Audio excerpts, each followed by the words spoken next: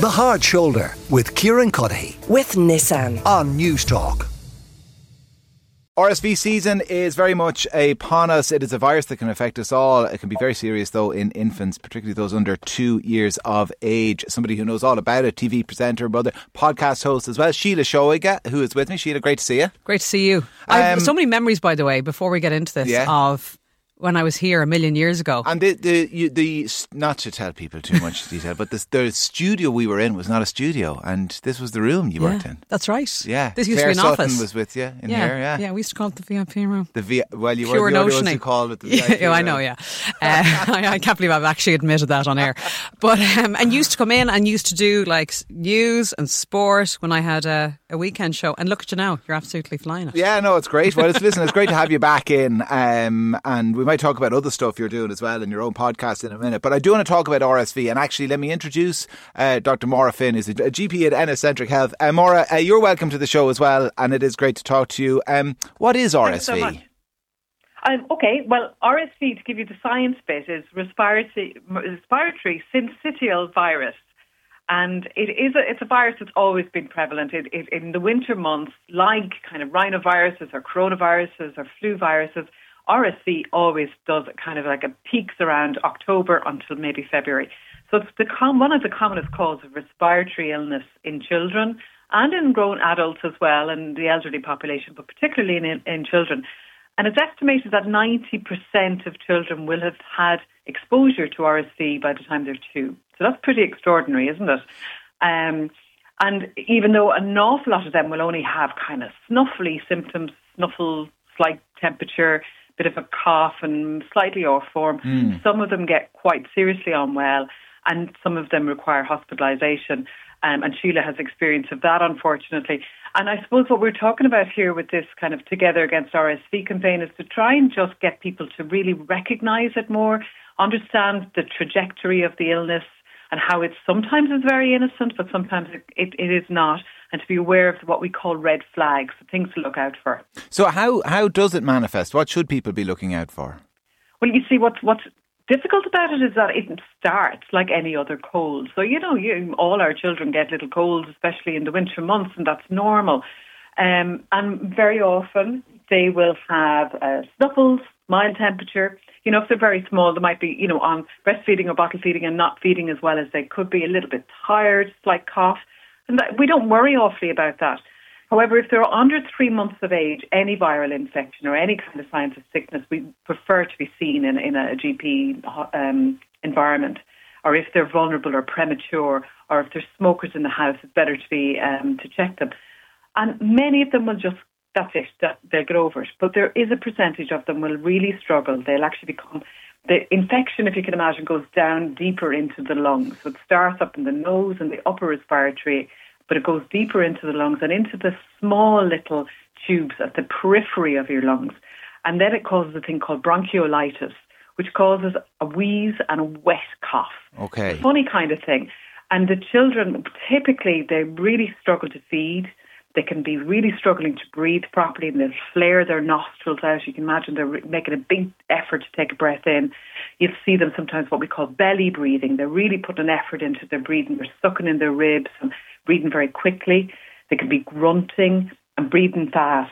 And if any of those signs, or they're feeling poorly and they're not wetting their nappies, or their colour is off, or their temperature is too high and you can't manage it, they're all signs that we need to intervene. And it's a viral infection, so we can't intervene with antibiotics. Yeah. What we intervene with is supportive treatment and explaining what might happen and what to look for the families. And that's where the education piece comes in. Well, we might talk about that then, the intervention in a moment. But Síle, so you have 2 kids. Both have had RSV?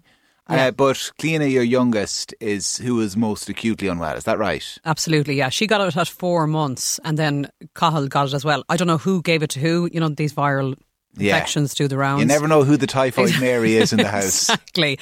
And initially, I suppose, this is Funnily enough, we're in the season now, and the season ends at the end of February, but it was actually March when she got it. Okay. Because, it can extend, it can start sooner, and it can go on a bit longer as well. But anyway, it was March 2022, and I suppose COVID was, and it still is, with us. So I suppose initially it was kind of, is it a cold? Is it COVID?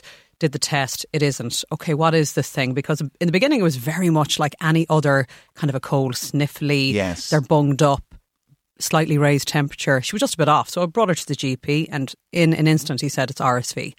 And it was, keep the airways clean, use the nasal sprays, and then if you need to, you can use the baby inhaler. So, or the inhaler with the kind of a baby spacer. It's effectively like a mask for their face. But I suppose what happened to us was within a night or two, she just wasn't getting any better.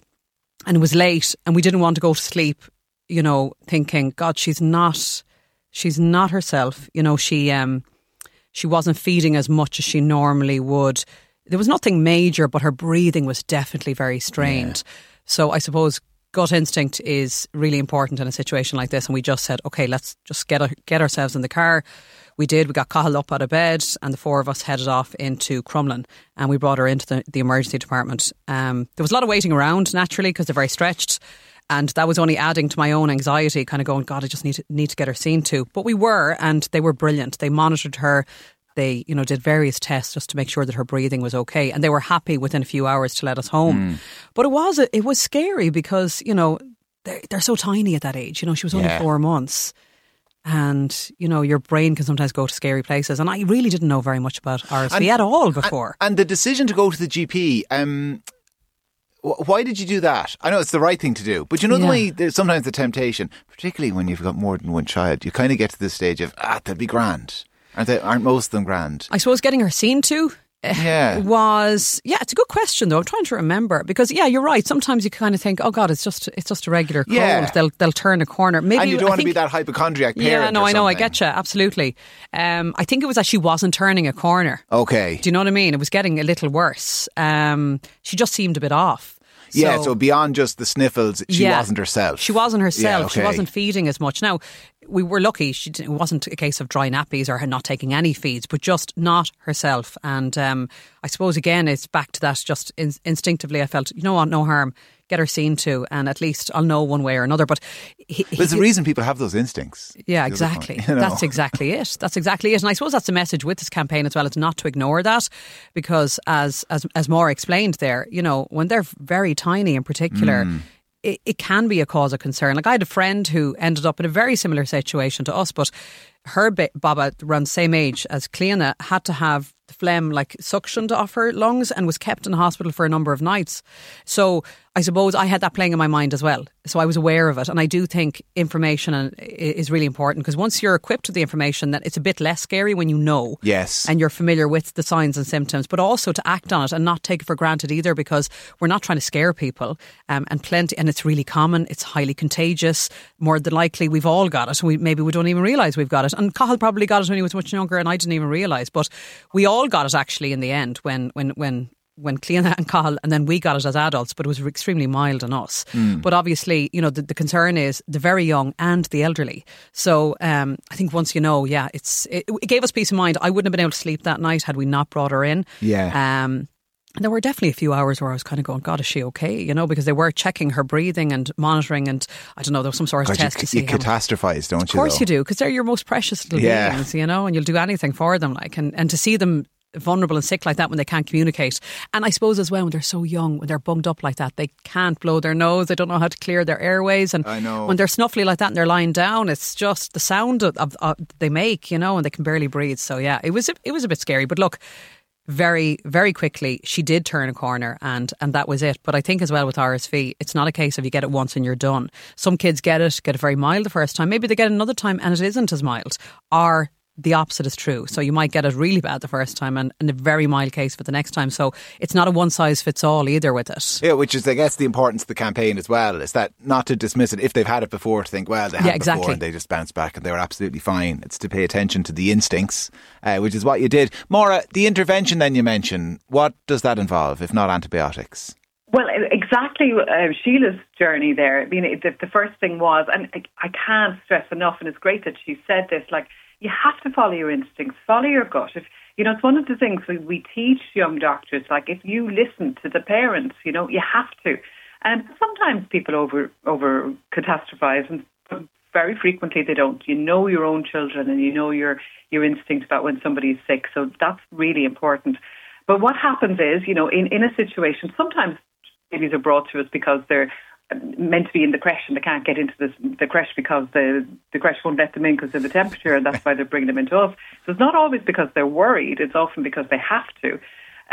But if you're worried at all, we're very happy. Any child under 6 months who is in any way vulnerable, we would be very, very careful with any kind of viral infection, even if it is what we call just the snuffles. And any temperature, we prefer to see them. So that is the first port of call. Very often what you're going to do is say, look, this is probably nothing, watch it. But we give a list of things to look for. And it is those things that Sheila was talking about, kind of just not being right, listening to the breathing, and it doesn't sound right. The breathing is heavy, the breathing is laboured. They're making much more of an effort than they normally would, and they're not feeding as well. And anything less than 3 wet nappies in a day, we kind of go, okay, that's not great, And then, like I said, you see, we can't do an awful lot other than give information. And in a situation where we're concerned, as GPs concerned about the child, we'll actually kind of sometimes send them in, hoping that they'll just be monitored for a few hours, where they'll have what's called a pulse ox. So their oxygen saturations are taken, see if they're getting enough oxygen into their blood, looking at their respiratory levels, maybe suctioning them. That happens sometimes. Sometimes giving nebulizer, but occasionally these children end up being in intensive care units, needing ventilation, needing support with their breathing, and that's very, very difficult. It is usually very successful and they come out and it's grand, but it's a very traumatic situation. So it's best to know about, when to get worried and get in there early rather than have a child who's really struggling at home. And one of the things I would have, when my children were small, I mean, I know we're not meant to bring our children into the bed with us, but I would, any time a child has a bad cold, I'd bring them into bed, keep them, don't leave them if you're concerned about them. Don't just bring them in, watch them, prop them up on a pillow and keep an eye on them, It's one of the easiest ways to kind of just watch things. And what can people do to mitigate against it? I mean, and I don't mean mitigate against it once infected, I mean to avoid infection. That's the really tricky thing. And of course, you see, we all know now about viral transmission since COVID. It's not that we want to go back there, but that it is funny. During that time, during COVID, we had very, very little RSV because there was very little viral transmission of any sort of virus. So the measures that we're told to implement during COVID work. Now, I'm not suggesting for a second that we all go back to that, but some of the things we need to keep in mind. Hand washing is essential, no matter what. But every single patient I see, I wash my hands in between. It's just something I've always done, and it's essential. How it's brought into schools and creches and to home life. We modify what we did with COVID, I suppose. Coughing into your sleeve, cough etiquette, those sort of things. Keeping symptomatic children away from school and creche, really important. That's really tough, though. You might have a child, a small snuffle. You can't. Who's going to mind them? Do you give them to ask your elderly mother to look after your children who may be very vulnerable for RSV too? It's a tricky thing. But being aware is really important. And maybe using hand sanitizer before you touch. And, if you go and visit somebody's newborn baby or a small baby, use a hand sanitizer. Do not, kiss or touch a small baby in the face. Those things are important. It feels a bit funny to say it. I think if it got into our psyche that we all kind of behave in this way, it would be easier because new parents feel bad asking you not to kiss their baby. But, it's those sorts of things. So that's how viruses are transmitted. Yeah. Sheila, what is the website? There is a website, isn't there? There's a website. Bombarded people with information there. There's loads on the website, which is great. So it's all the signs and the symptoms. It's all the ways to avoid infection, like Máire's been going through. And it's kind of it's a who's who guide of RSV. It's Together Against RSV, and you'll find everything you need to know there. And I really do think that once you know, it's just a bit less scary. And Clean is flying it now? Flying it. Not a bother on her. What's she going to dress up as for Halloween? She's only 2, so what are you dressing her up as exactly. for Halloween? We have a little witch's little outfit. She has good. the little hat, she has the wand, she has the big skirt. She'll be a very cute witch though. Oh yeah, okay. That's important at that age. Are you going to dress up too, Sheila? Yeah, what are you dressing up as, Sheila? Oh yeah, there'll be something thrown together. There's always something. I'm always like frantically looking in the wardrobe saying, what will I throw together now? But I might actually go mad and just buy a hat, and that way a witch's hat, and then it's done. My daughter wants to dress up as Megan, from that horror movie. Have you seen that? I haven't. Well, she hasn't seen it either. She's only 7. But one of her friends wants to dress up as Megan. Oh, it's like proper horror. I know the movie now. Okay. Yeah. Wow. This is the thing now amongst the first classers. Okay. Yeah. They want to dress up as Megan. They don't know what Megan is. We've stepped it up, haven't we? But that's what. They want to dress up as Megan. Listen, the podcast is going well. It is. Thanks a million. I was actually thinking of it. I started 4 years ago this month. Oh, really? So, and I was thinking, it can't be 4 years. But Niall Harbison was great on it recently. Oh, thank you. What a great guy. Yeah, what a brilliant, what an amazing guy. Yeah. Yeah, and it kind of makes you kind of feel a bit inadequate about your own life and what are you doing? What am I doing with my life? He's the guy in Thailand saving street dogs. What a great guy. So yeah, look, I like to mix it up and I have great guests and I'm very grateful. So thanks. Ready to be Real is the name of that Appreciate podcast. It. Together Against RSV is the website. If you want to find out more about what we have been talking about. Síle Seoige, Dr. Máire Finn, thank you both very much for joining me. Thanks a million. Thank you. The Hard Shoulder with Kieran Cuddihy. With Nissan. Weekdays from 4 on News Talk.